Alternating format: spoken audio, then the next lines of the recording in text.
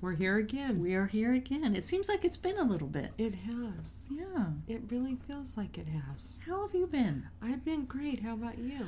Good. We had the possum incident last night. Yeah. That baby possum. We had a baby possum in between our screen door and our front door. Cuckoo. Yeah, it was something. A little cutie pie. A little cutie. And tell him the name. We named him Gregory. How cute. I don't know why. It just seemed appropriate. He looks like that. Does it? He looks might like be a a girl. I don't know. Well, Gregoria. Yeah. We'll call her that if so. No one's going to check. No. I mean, well, unless they play possum and then they just pretend they're dead, then you could probably check. You could, but it's not going to be you or I. Yeah, that was something. It really was. And most of the house got up for it. Yeah, it was a big event. It really was. All due to some little scratching you heard. I did, yeah. I'm glad Smokey didn't get over there because she might have ate it. No, they might have Rustled. Yeah, they might have tussled a little bit, but I don't think she would have eaten a possum, even a baby possum. She'd say, I'm tired. Yeah, plus she's really old. She's an old girl. She is. I noticed it today. Oh, did you? Yeah, she even just looked back. Yeah.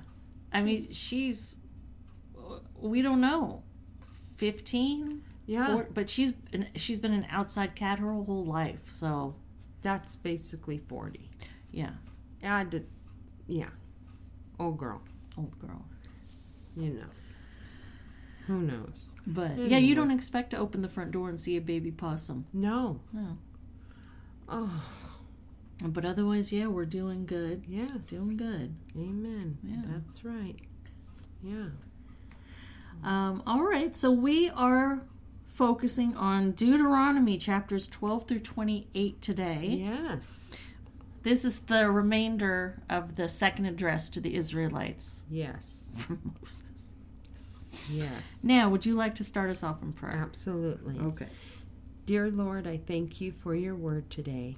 I ask that you would increase my wisdom and understanding as I read. Speak to me through your word, Lord. I pray that your word would create in me a clean mind and a renewed heart.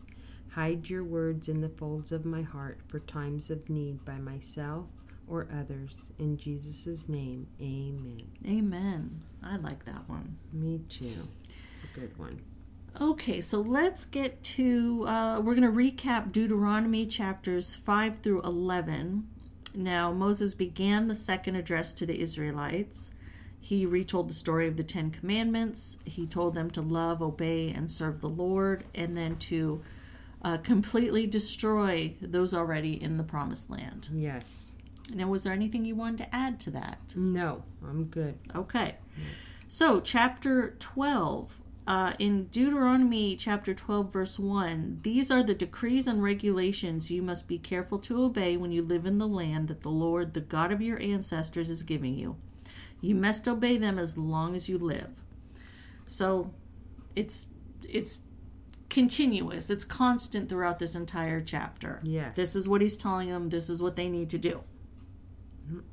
Now, Moses goes on to list that the Israelites, they need to destroy all the Canaanites, places of worship. Don't neglect the Levites in the new land because the Levites were not getting any land. He talked about their offerings and then how the Israelites were to eat meat. Now, did you have notes for that section? I have, let's see. I just have Deuteronomy 12:16. Eating blood was forbidden for several reasons. It was an integral part of the pagan practices of the land and the Israelites were about to enter. It represented life, which is sacred to God, and it reminded the people that life and strength come from God, not from drinking or eating blood. It was a symbol of the sacrifice that had to be made for sin, which then again points to Christ dying and bloodshed. Yes. That isn't the first time he's told them about blood, right? That was brought up before. Yeah. Okay. It was brought up in Leviticus 17:14. Oh, okay. Yeah. I can read that if you want. In fact, while you're looking that up, I have one other note for this section. Okay. It said the pagans offered sacrifices to their gods in many places. In contrast, the Israelites were only to offer sacrifices in the prescribed manner and in the prescribed places. This restriction was meant to ensure purity of worship for the nation of Israel. Later, they would neglect this injunction and offer sacrifices at the high places where pagan deities were worshipped. Go ahead, you have it? The verse is 17:14, and it says, "The life of every creature is in its blood. That is why I have said to the people of Israel, you must never eat or drink blood, for the life of any creature is in its blood. So whoever consumes blood will be cut off from the community." And then it talks about why they shouldn't eat it, and at the end of that it says, "Jesus as God himself and the last sacrifice ever needed for sins was asking believers to identify with him completely. He wants us to take his life into us, and he wants us to participate in our lives as well." And it also says to drink it would change the symbolism of the sacrificial penalty and destroy the evidence of the sacrifice. To protect people from infection, because many deadly diseases are transmitted through the blood, the Jews took this prohibition seriously, and that is why Jesus' hearers were so upset when Jesus told them to drink his blood. Oh. Yeah. However, Jesus, as God himself, then it says that. Okay. So they didn't understand it yet. Okay. So, yeah. Thank you for reading that. Yes. Appreciate it. Mm-hmm. Now, did you have anything else for chapter 12? I just have regarding 12:30 and 31. Do not fall into the trap of following their customs and worshiping their gods. Do not inquire about their gods, saying, "How do these nations worship their gods?" I want you to follow their example. And then it said, God did not want the Israelites to even ask about the pagan religion surrounding them. Idolatry completely permeated the land of Canaan. It was too easy to get drawn into the subtle temptations of seemingly harmless practices. Sometimes curiosity can cause us to stumble. Knowledge of evil is harmful if the evil becomes too tempting to resist. To resist curiosity about harmful practices shows us discretion and obedience. And I just thought about, for example, if you have a child or yourself lives in a place like, just say LA, with all of that, if you work in that industry, then that's all you're surrounded by. You're gonna be influenced probably. Oh, yes. Or if that's all you see day in and day out, it'd be hard not to be influenced. Yeah. And our children are more influenced by who they hang out with than us. Yeah. So I would always tell them that you be careful who you hang out with. Yeah. So that made me think of that. So. Oh, that's very true. Yeah. And going through all of this again, it's just very curious that God just didn't put them in just an empty land. No. He made them specifically go through and into a land that was full of pagan worship and pagan idols. Yes. Oh. Yep. Yeah, absolutely. And he could have just snapped his fingers. Yes. Yep. But nope. No. Okay, so anything else for 12? No, nothing. Okay, so chapter 13, Moses warned the Israelites against false prophets who were to be put to death. Did you have any notes for that? I have false prophets are still around today. The wise person will carefully test ideas against the truth of God's word. I have something else for 13. Yeah. Whispers can be very persuasive, especially if they come from loved ones. But love for relatives should not take precedence over devotion to God. We can overcome whispered temptations by pouring out our hearts to God in prayer and by diligently studying His Word. And I think that's very hard. Mm-hmm. That, I think, is one of the hardest things for people, Mm-hmm. to speak truth to a non-believer. I can't imagine that. For some people, it's very easy. It comes very naturally to them. Yeah. And I think some people just have the gift of showing love and have a way to do it. I wouldn't know where to start. Mm-mm. And I'm being honest. Mm-hmm. I wouldn't know. I'm being Yeah. No, I hear what you're saying. I think that there's people can do it, but that's not my gift. Yeah. I mean, I would try, but I don't know. No, I know what you're saying. There are some people, and I think we've all seen it at one point or another. They're just like, come, let's sit down, let's talk about this, and this is kind of my gig. Yeah. Like this, but to actually sit down with someone one-on-one and be like, well, okay, let's. Yeah. It's just something where the Holy Spirit talks through them. Right. I mean, I could tell them about the gospel and stuff, but if it was my own family and having to, that would be hard. Mm-hmm. There is people in my family that have done it to other in my family, and they're great, and it comes from love, and they say that, but it's not this girl. No. So God bless. It also had said, did you have more for 13? That's all I had for 13. Okay, because this part, it said, attractive leaders are not always led by God. Moses warned the Israelites against false prophets who encouraged worship of other gods. New ideas from inspiring people may sound good, but we must judge them by whether or not they are consistent with God's word. When people claim to speak for God today, check them in these areas. 1, are they telling the truth? 2, is their focus on God? 3, are their words consistent with what you already know to be true? And I just to kind of add this in there, always check your Bible. Yes. Because I think probably from the beginning, there's always been false prophets. Mm-hmm. And yeah, I mean, they're still around today, for sure. Yes, 100%. Yeah. And what they're really around in also is what I've noticed and our churches pointed out to us is on the radio.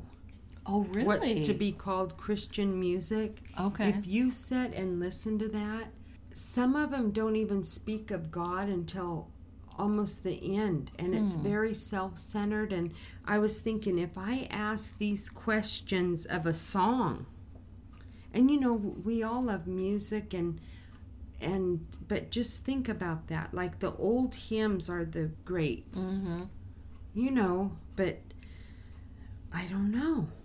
Just like if you even asked this about songs, is the song telling the truth? Is the song's focus on God?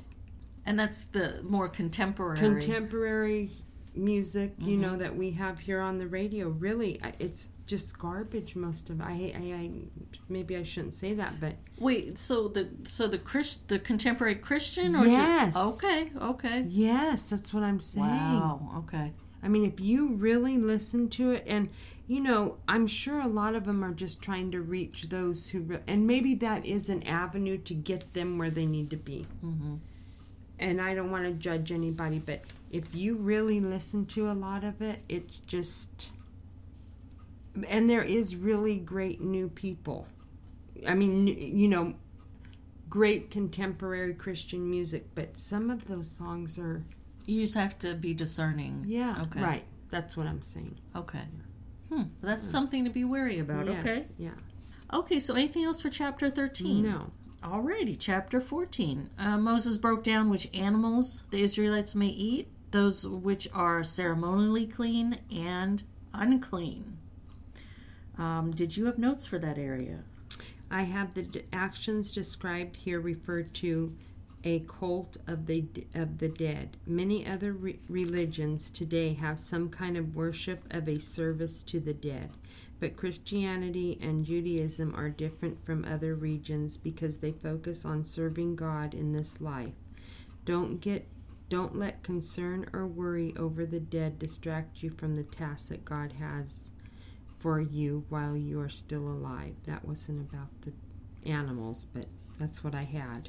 And what verses is that attached For to? 14:1. Oh, 14:1. Oh, okay. Yeah, that's since you are the people of the Lord your God, never cut yourselves or shave the hair above your foreheads in mourning for the dead. Yes, okay. To the Israelites, the unclean animals represented sin or unhealthy habits. Perhaps some restrictions were given to Israel just to remind them continually that they were a different and separate people committed to God. Although we no longer must follow these laws about food, we can still learn from them the lesson that holiness is to be carried into all parts of life. We can't restrict holiness only to the spiritual side. We must be holy in the everyday practical part of life as well. Health practices, finances, use of leisure, all provide opportunities to put holy living into daily living. And then in the second half of chapter 14, he explained how the Israelites were to tithe in the promised land. And then did you have any notes for the tithing area? I have, the Bible makes the purpose of tithing very clear, to teach us to fear the Lord and to put Him first in our lives.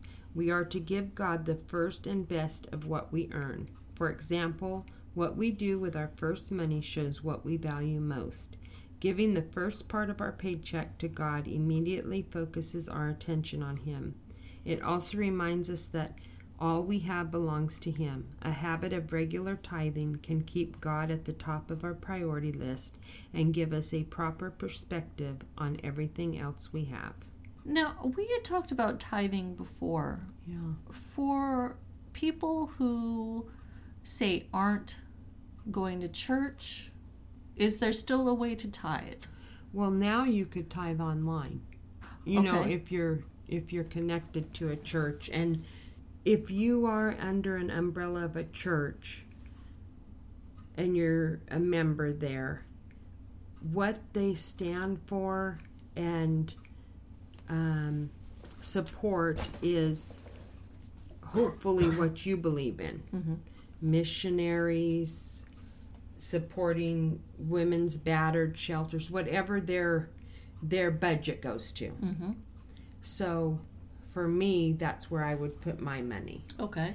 But if someone has something where they don't go to church and feel they want to tithe another way, that's their business. Oh, okay. Now, that's my opinion, Mm-hmm. and I'm only human. So I would ask a pastor.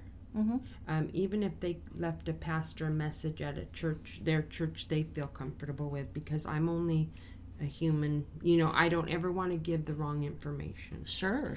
So, but that's what I would do. Okay. Because, you know, if we have a lot of new people Yeah. listening and they're like, well, I want to tithe, but, you know, how should I go about doing it? Right. Okay. That's what I would do. Okay. Yeah. Wonderful advice. Yeah. So we're talking... Oh, okay. Also, did you have anything else for that area for chapter 14? I don't have anything. Okay, I had a little something. The Bible supports an organized system of caring for the poor. God told His people to use their tithe every third year for those who were helpless, hungry, or poor. These regulations were designed to prevent the country from sinking under crushing poverty and oppression. It was everyone's responsibility to care for those less fortunate. Families were to help other family members, and towns were to help members of their community. National laws protected the rights of the poor, but helping the poor was also an active part of religious life. God counts on believers to provide for the needy, and we should use what God has given us to aid those less fortunate. Look beyond your regular giving and think of ways to help the needy. This will help you show your regard for God as creator of all people. Share God's goodness with others and draw them to Him. It is a practical and essential way to make faith work in everyday life. Amen. That was brought up a lot throughout this chapter or this book as well. and really throughout what we've read is caring for the poor. Yes. And like the widows and the orphans, just not to put them aside in society. They were to be cared for as well. By other families. Yes. Yes. No kidding. Also, remember they were talking about, was it the grain? Like if the grain, leave the grain on the threshing floor. Yes. So they could come get it. Yeah, the travelers, they could come get it. Yes. Yeah. Yeah. So it was always caring for other people. Yeah. And if you have a gift, God has given every person a gift. Mm-hmm. You should use that to give. Even if you have a business and you can give in some way, you should. Mm-hmm. Because that's what we should do. I mean, that's how I feel. That's right.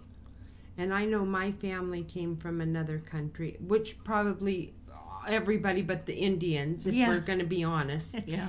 And they came and they helped other families. And, that's how it should be. Yeah. And I remember growing up, and if my dad had to borrow something from somebody, and he borrowed that, cleaned it, and took it right back. Mm-hmm. He said, if someone's nice enough to let me borrow this, I'm going to take care of it and get it right back. And you learn that. Mm-hmm. A lot of people aren't like that anymore. And,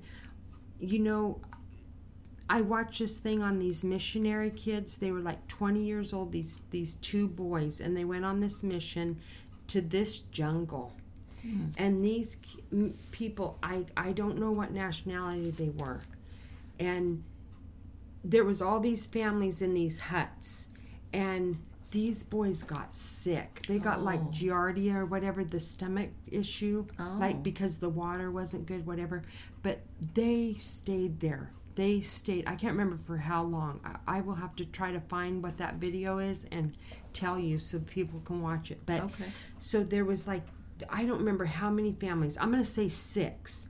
And so what one of the men of these families thought up, and they made pennies every day, these people. The men worked, of course, and the women stayed home with the children. Okay. This one man in this family said, hey, because they needed a stove, like each family needed like burners or whatever.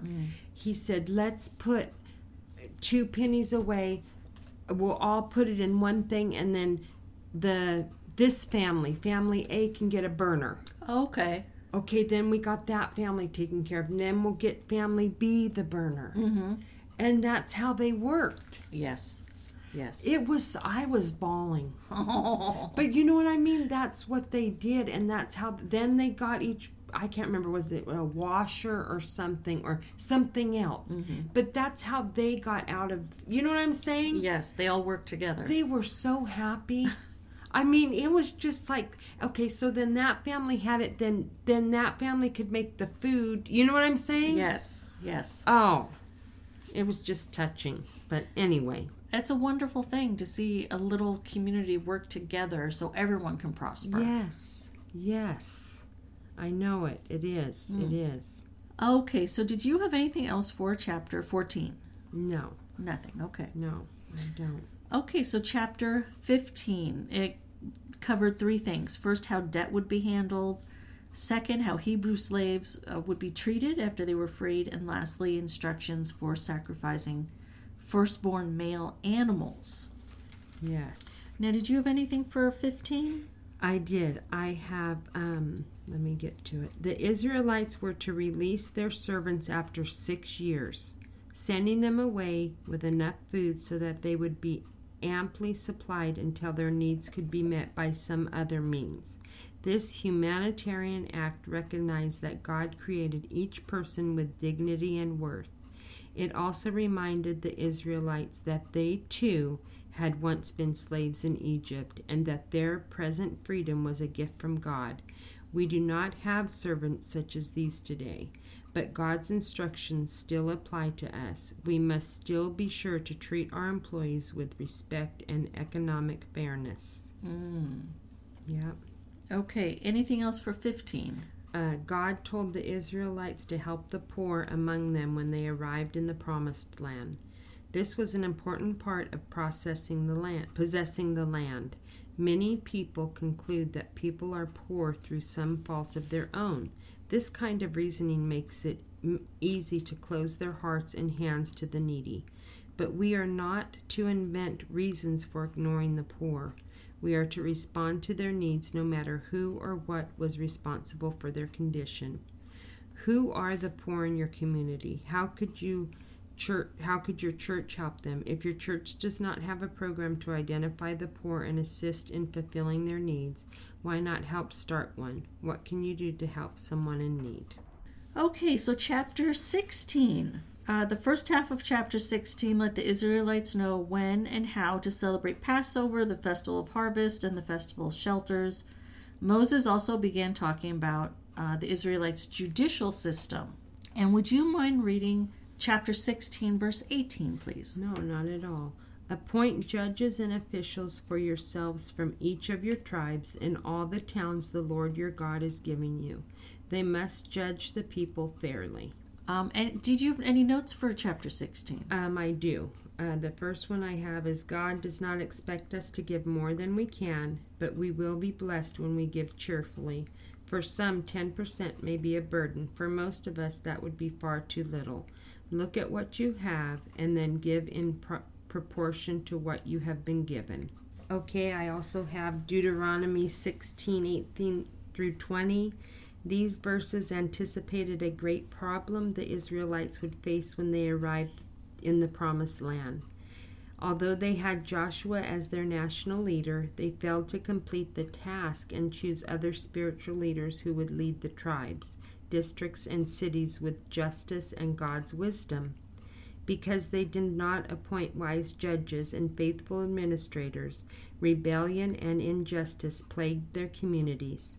It is a serious responsibility to appoint or elect wise and just officials. In your sphere of influence, home, church, school, job, are you ensuring that justice and godliness prevail? Did you have anything else for chapter 16? That's it. Okay, chapter 17. We're just chugging along, but a lot of it is, is repetitive, so we're just kind of going through it. Chapter 17, Moses continued describing the Israelites' judicial system after they entered the Promised Land. He also explained who the Israelites should pick as king if they choose to have one. And then there was just kind of a list of attributes. The man God chooses, a fellow Israelite. He must not build a large stable for himself. He must not take many wives, because they will turn his heart away from the Lord.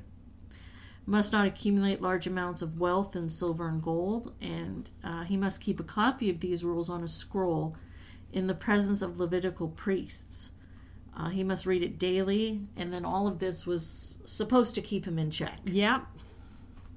Now, did you have notes for that area? I did. Israel's kings did not heed this warning. Shocking. And their behavior led to their downfall. Solomon had everything going for him, but when he became rich, built up a large army, and married many wives, his heart turned from God. Out of Solomon's sin came Israel's disobedience, division, and captivity.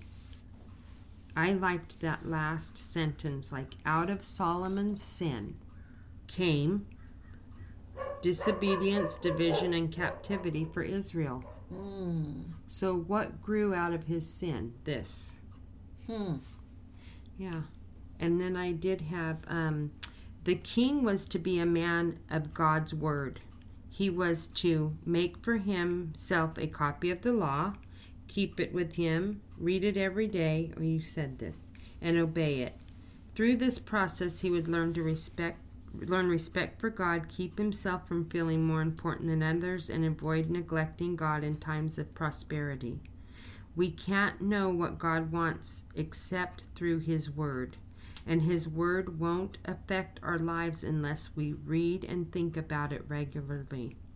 With abundant availability of the Bible today, it is not difficult to gain access to the source of the king's wisdom. What is more of a challenge what is more of a challenge is us following its directives. Mm-hmm. Yeah, because, now more than probably any other time do we have access to a Bible. Yeah. You can walk and have it in your ear. You can have it on the computer. You can have it on your phone. Yeah, so many different options. Yeah. They were also trying to, convey that God didn't especially want them to have a king, but he knew that they were going to have a king. Yeah, but he was making that point. Mm-hmm. He was, and this got them in so much of a mess. From the get-go. Yes. Free will. Yeah. But God knew that this was going to happen. He knew. He knew. He knew. Anything else for chapter 17? No. Okay, chapter 18. Moses reminded the Israelites the Levites would receive no land upon entering Canaan. The Lord was their special possession. And he also broke down the foods that the Levites could claim from the offerings. Yep. And then chapter 18, verse 5, for the Lord your God chose the tribe of Levi out of all your tribes to minister in the Lord's name forever. So just, reminding them that this was the Levites' specific job. Yeah, that's it. That's it. Yeah. Did you have notes for that first part? I have, ministers may not be paid in accordance with their skills or the time they put in. Or pastors may be expected to attend every evening meeting, even if this continual absence is harmful to the family. As you look at your own church in light of God's Word, what ways do you see to honor the leaders God has given you? I think about our pastors, the time they put in. I can't even imagine. And one time, someone asked the one's wife, she has three little ones.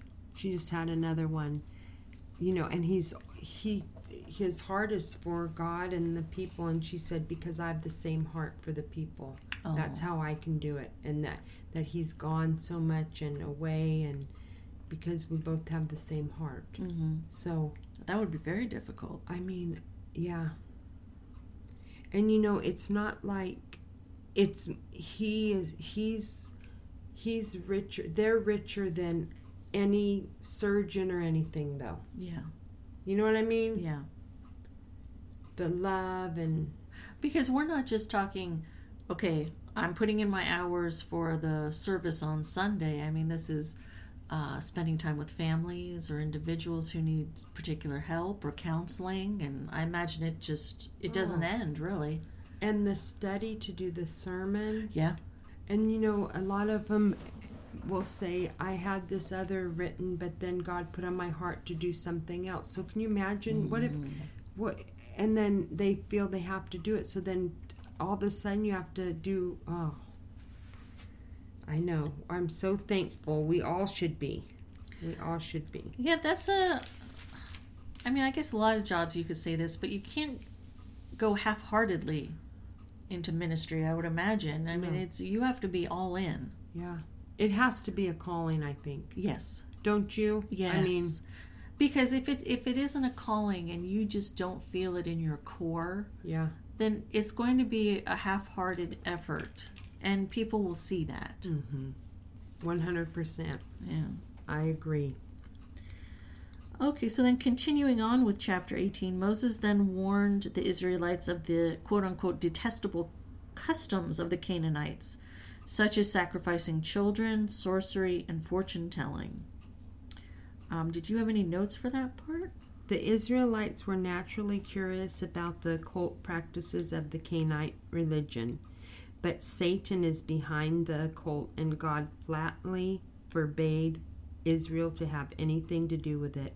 Today, people are still fascinated by horoscopes, fortune-telling, witchcraft, and bizarre cults. Often their interest comes from a desire to know and control the future, but Satan is no less dangerous today than he was in Moses' time. In the Bible, God tells us all we need to know about what is going on about what is going to happen.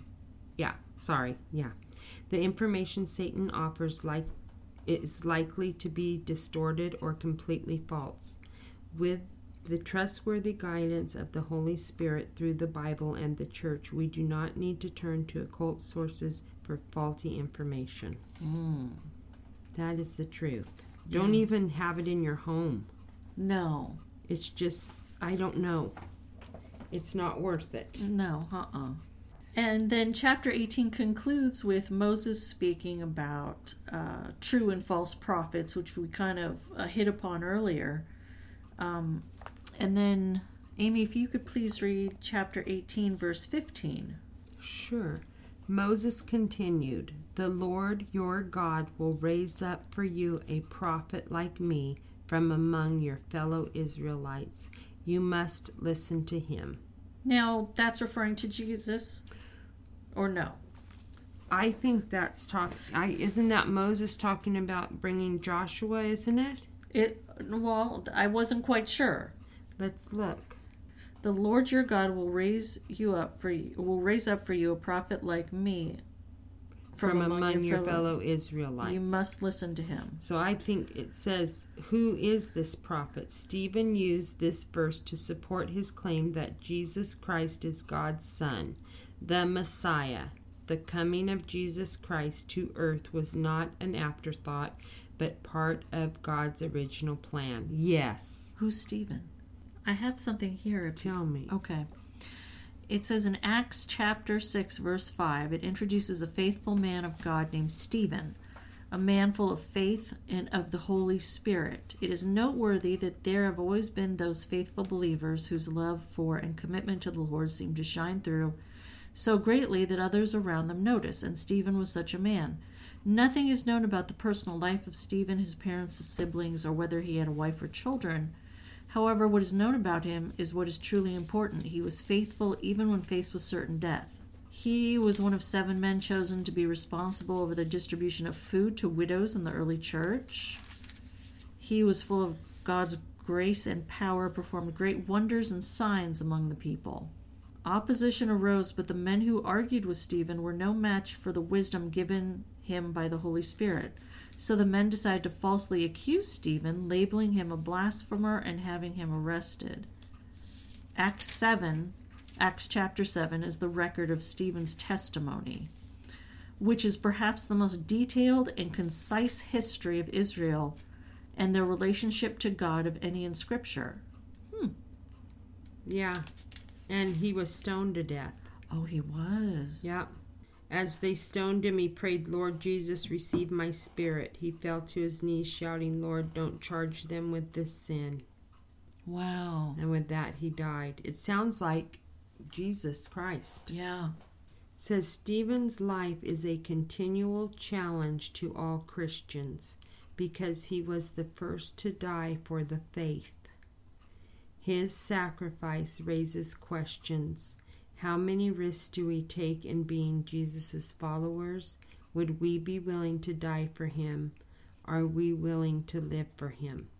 Now, I'm going to be honest. If I was somewhere and someone said, if you are going to say, Jesus Christ is I believe in Jesus Christ, or I'm going to shoot you, I would say, you're going to have to kill me. If you admit that Jesus Christ is your master, savior, king, if you say that, you're going to die right now. Well, they're going to have to kill me. Yeah. Because I would never deny him. No. I mean, now when I say that, I think of that Peter. Oh. But I would say that, and if I had to die, then I had to die because I want to spend my eternity. Yeah. I'm not going to deny my Christ, my God. Mm-hmm. And I try to live for him. As do you. Well. All of us try. Yeah. So, I don't know, Stephen.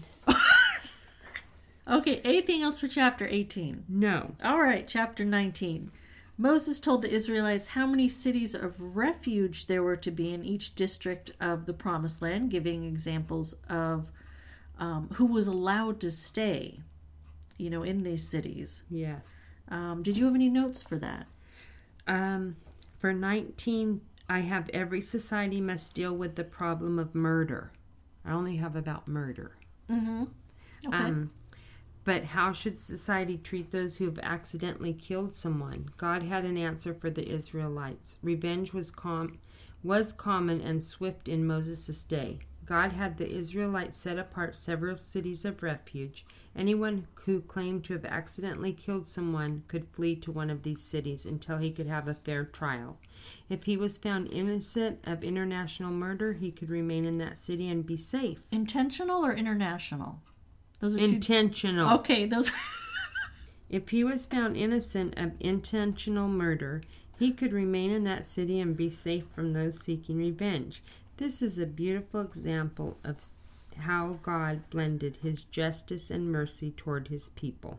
Yes. I also had, when they talked about avenger, that was the nearest male relative to the person killed.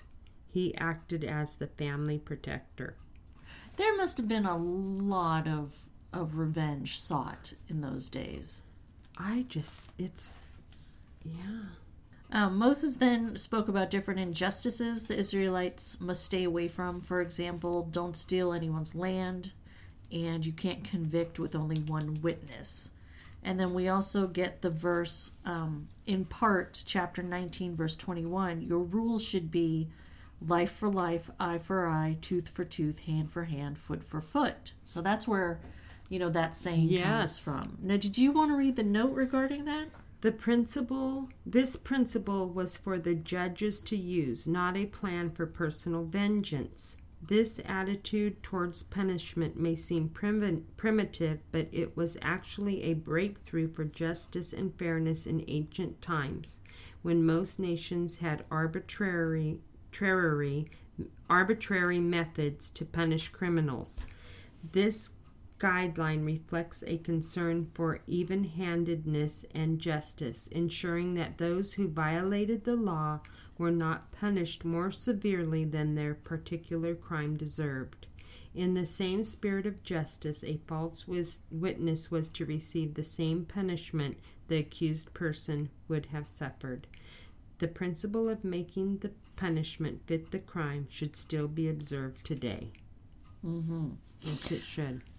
But not for regular folk. It was for the judges. Right. Okay. All right. Anything else for chapter 19? No. Okay, chapter 20. Moses broke down several war regulations, such as what the officers would say to the troops before battle, and terms for peace must be offered before attacking a town. And then, would you mind reading chapter 20, verses 17 and 18? Okay. You must completely destroy the Hittites, Amorites, Canaanites, Perizzites, Hivites, and Jebusites, just as the Lord your God has commanded you. This will prevent the people of the land from teaching you to imitate their detestable customs in the worship of their gods, which would cause you to sin deeply against the Lord your God. Really, there's no excuse at this point. Uh-uh. How many times is it, once again, Moses should just wear a shirt? How many times do I have to say it? Yeah. Or a recording, yeah. Yes. But there's no recording, but yeah. I know. Yeah. Like, listen, read the shirt. All right. Anything else for chapter 20? No. No. Okay. Chapter 21 covered quite a bit. So this I'm going to kind of reverse a little. Was there anything in chapter 21 that stood out to you that you would like to talk about? No. Well, I have 22, 1 through... Oh, no, that's 22. No. Okay. I just had one little thing that I thought was interesting. Okay. Is even, dealing with rebellious sons. Oh. That was a little eye-opening, because if there was a rebellious son, the elders would stone him to death. Wow. So they wanted that evil purged from the community. Yeah, because, yeah. So there was no joking around back then. Listen, son, you want me to get you over there? Yeah, I mean, that's flesh and blood. Yeah, that's it. Sorry. Yeah. Yeah, okay. So nothing else that you want to talk about for chapter Not 21? in 21, no. Okay, so let's go to 22. What I thought was curious with this one was plopped among all the various regulations. Mm-hmm. In 22:5, they had a woman must not put on men's clothing and a man must not wear women's clothing. Anyone who does this is detestable in the sight of the Lord your God. Yes.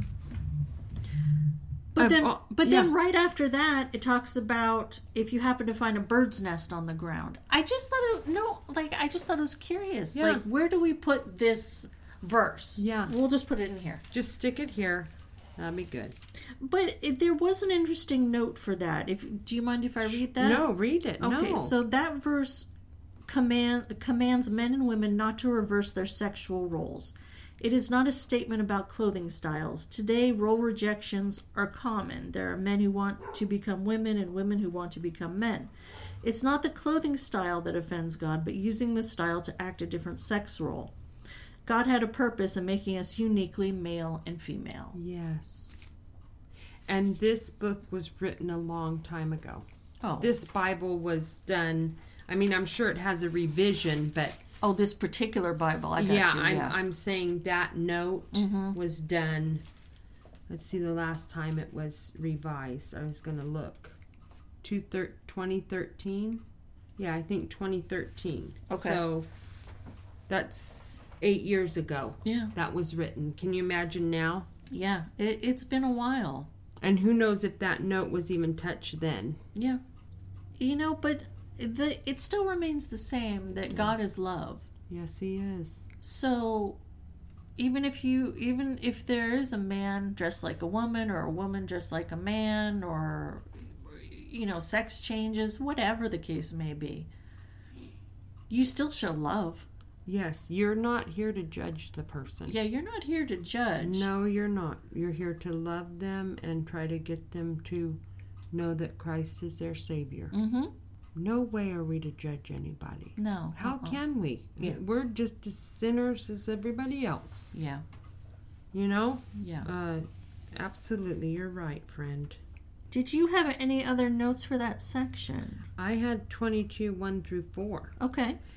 The Hebrews were to care for and return lost animals or possessions to their rightful owners.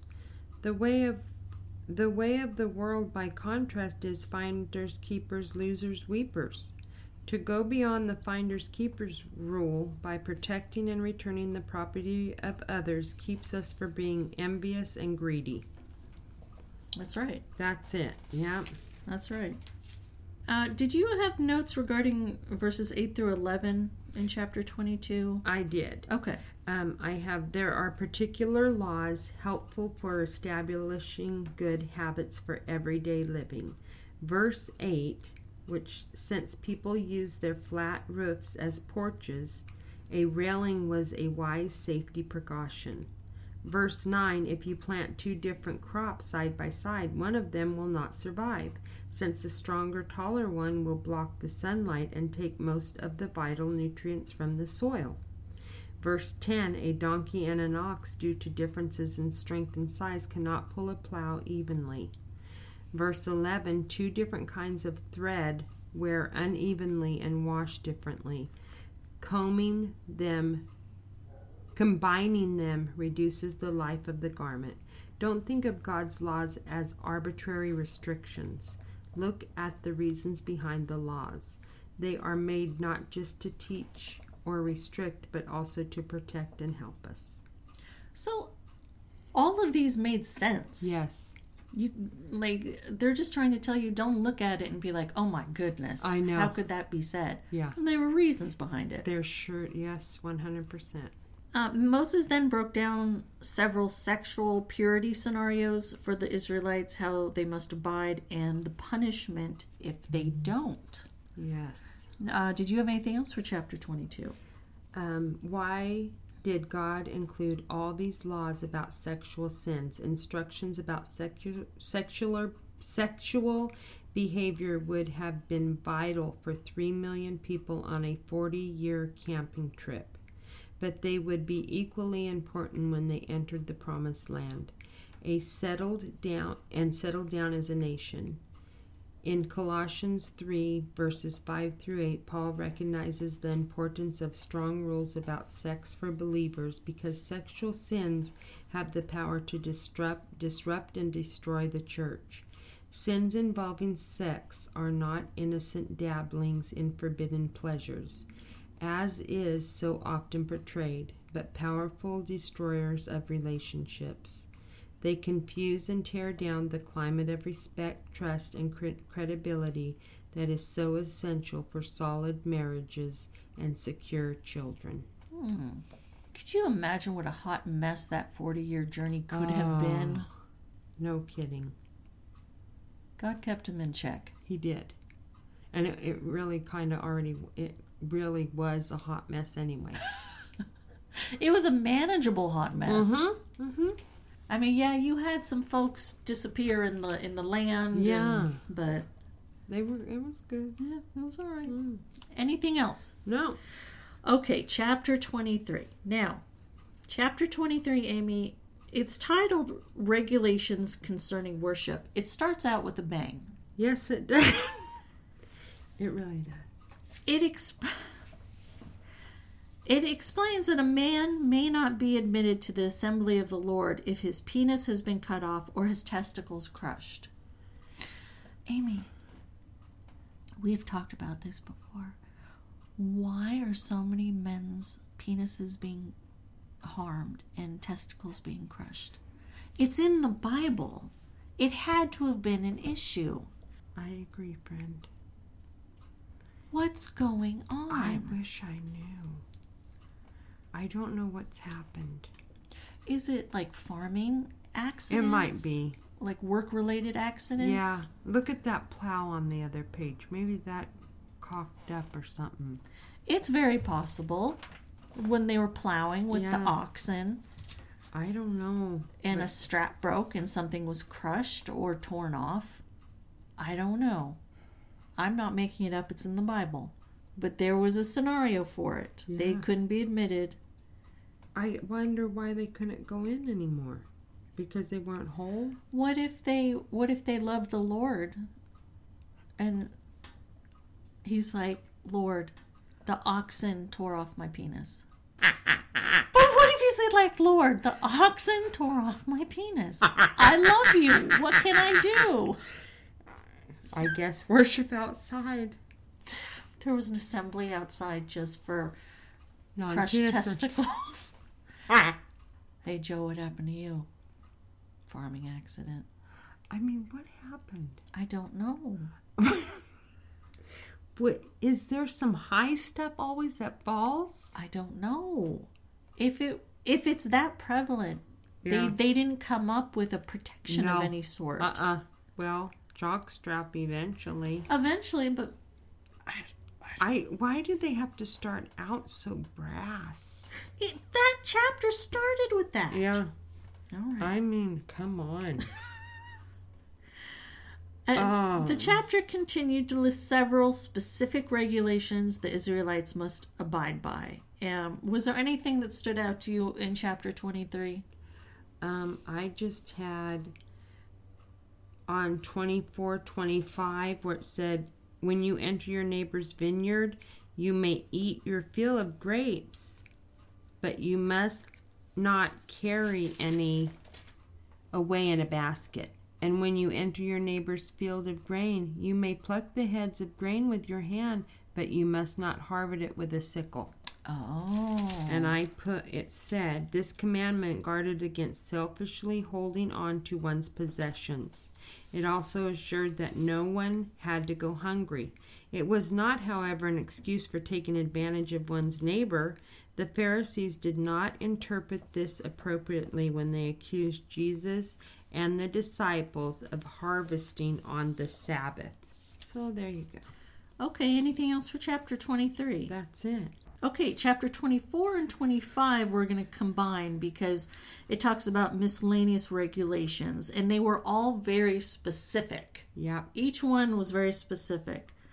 Did you have any notes in 24 and 25 you wanted to talk about? I had about newly married couples. Mm-hmm. It was a newly married man must not be drafted into the army or be given any other official responsibilities. He must be free to spend 1 year at home, bringing happiness to the wife he has married. And it said newly married couples were to remain together their first year. This was to avoid placing an excessive burden upon a new, unproven relationship and to give it a chance to mature and strengthen before confronting it with numerous responsibilities.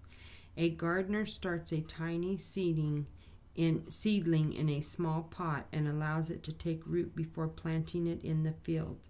Let your marriage grow strong by protecting your relationship from too many outside pressures and distractions, especially in the beginning, and don't expect or demand so much from newlyweds that they have inadequate time or energy to establish their marriage. That's very nice. Yeah. Anything else in 24 and 25 you wanted to talk about? 25, I have 5 through 10 about the law. The law describes a Levirate marriage, the marriage of a widow to the brother of her dead husband. The purpose of such a marriage was to carry on the dead man's name and inheritance. Family ties were an important aspect of Israelite culture. The best way to be remembered was through your line of descendants. If a widow married someone outside the family, her first husband's line would come to an end. Tamar fought for this right in Genesis 38. I wonder when that stopped happening. Yeah.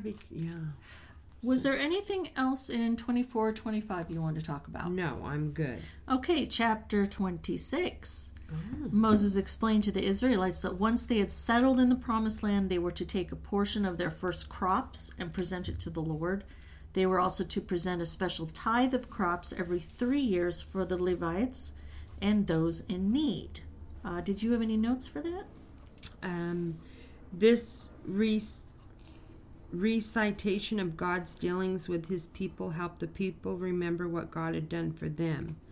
What is the history of your relationship with God? Can you put it into clear and concise words what God has done for you?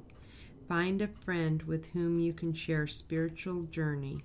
Telling your stories to each other will help you clearly understand your personal spiritual history, as well as encouraging and inspiring you both. That's nice, and it makes a big difference. Yes, it does. If you can find just even one other person to talk to. 100%. It is. But if you have a friend that you went through life with, you do share that. Like me and you. Yeah. Yeah. And then chapter 26 concludes beautifully with Moses telling the Israelites they are the Lord's special treasure, and if they follow all the regulations, God will set them, quote unquote, high above all other nations he has made. I love that. That was very nice. Yes. Anything else for chapter 26? No, I didn't have that. Okay. Chapter 27. Moses told the Israelites to set up large stones, coat them with plaster, and write a specific body of instruction upon it. Once they crossed the Jordan into the promised land, they would also build an altar, bring offerings, and celebrate the Lord. Any notes for that part? The Lord had specified an altar made of natural uncut stones so that the people would not begin worshiping the altars as idols. To use an iron tool on a stone of the altar would be to profane it. Additionally, because the Israelites did not have the capacity to work with iron at this time, using iron tools might mean using the cooperation and expertise of other nations. The body of instruction that they were was it the land of milk and honey? Is that what it was that they were supposed to write? I'm wondering if that's what it was. But then it says write this whole body of instruction. Yeah. So that doesn't make sense. No, let me see. I think it's more. Don't you? I would think so. The whole Mosaic law. So the commandments? This says probably what was written was the summation of the law contained in the Ten Commandments. Okay. That makes sense. Thank you for You're looking that welcome. up. You're 100% welcome. Good. I'm glad we were able to get Me an answer too. for that. Because they don't make it specifically clear. No, not at all. Okay. All right. We got that. Okay. All right. So then the Levites then shouted to the Israelites all of the cursed behavior in the eyes of the Lord. For example, and then if you could read 27:24. Cursed is anyone who attacks a neighbor in secret, and all the people will reply, Amen. Yeah. So that was an example of what they were Yelling. yeah, thank you, what they were yelling. Because now it showed in our Bible there's a picture, there's like two mountains across from each other. So Yes. like one group was yelling one thing and one group was yelling the other. I believe so. Okay. Okay. Do you have notes for chapter 27? I just had motivated by love and not anger. God's strong words help us avoid the serious consequences that result from neglecting Him or wronging others. God does not leave us with only curses, negative consequences, in other words. Immediately following these curses, we discover the great blessings, positive consequences that come from living for God. These give us an extra incentive to obey God's laws. While all these blessings may not come in our lifetime on earth, those who obey God will experience the fullness of His blessing when He establishes the new heaven and new earth. Okay, anything else for chapter 27? No. Okay, chapter 28. Moses once again let the Israelites know they would be abundantly blessed if they fully obeyed the commands God laid out for them, but Moses also told them in detail the curses which would fall upon them if they did not. And did you have any notes for chapter 28? Let's see. 28, 23, the curse he's referring to there is the drought. And one of the curses for those who rejected God was that they would go mad for seeing all the tragedy around them. Do you ever feel you will go crazy if you hear about one more rape, kidnapping, murder, or war? Much of the world's evil is a result of people's failure to acknowledge and serve God. When you hear bad news, don't groan helplessly as do unbelievers who have no hope for the future. Remind yourself that in spite of it all, God has ultimate control and will one day come back to make everything right. It can get frustrating. It can. But we just have to remember that. We have to remember it. Okay, friend, do you have anything else for chapter 28? No, I don't. All right. Okay, so it is your turn this week for a musical recommendation. Yes, mine is the song Yet Not I, But Through Christ in Me. Not I, but through Christ in me. Yes. City a Light? Yep. City a Light. And I'm sure we can find this on Amazon or YouTube. Yep, anything. And then I will leave the link in the notes, and then also on Facebook I'll leave a link. Wonderful. Okay. Anything else you wanted to talk about? No. No? All right. No, how about you? No, I was just going to give out some information. Wonderful. Okay, email is basicbiblestudy19, the number 19 at gmail.com. Facebook.com/mybasicbiblestudy. And the website is mybasicbiblestudy.com, and you can find all of the links on there. So for next time, we're going to finish up Moses' third address, his address to the Israelites. Okay. And we're going to finish up Deuteronomy. So here's what, now remember, because we're reading chronologically, so we're going to be reading Deuteronomy chapters 29 through 32, then read Psalm 90, Then finish up Deuteronomy in chapters 33 and 34. Wonderful. So Deuteronomy 29 through 32, Psalm 90, and then Deuteronomy 33 and 34. And I hope everyone has a blessed Mother's Day. Yes, that's right. All right, friends. That was a marathon session, but we got through a lot of good stuff. Yes, we did. All right. And everybody have a blessed day. Yes. Take care.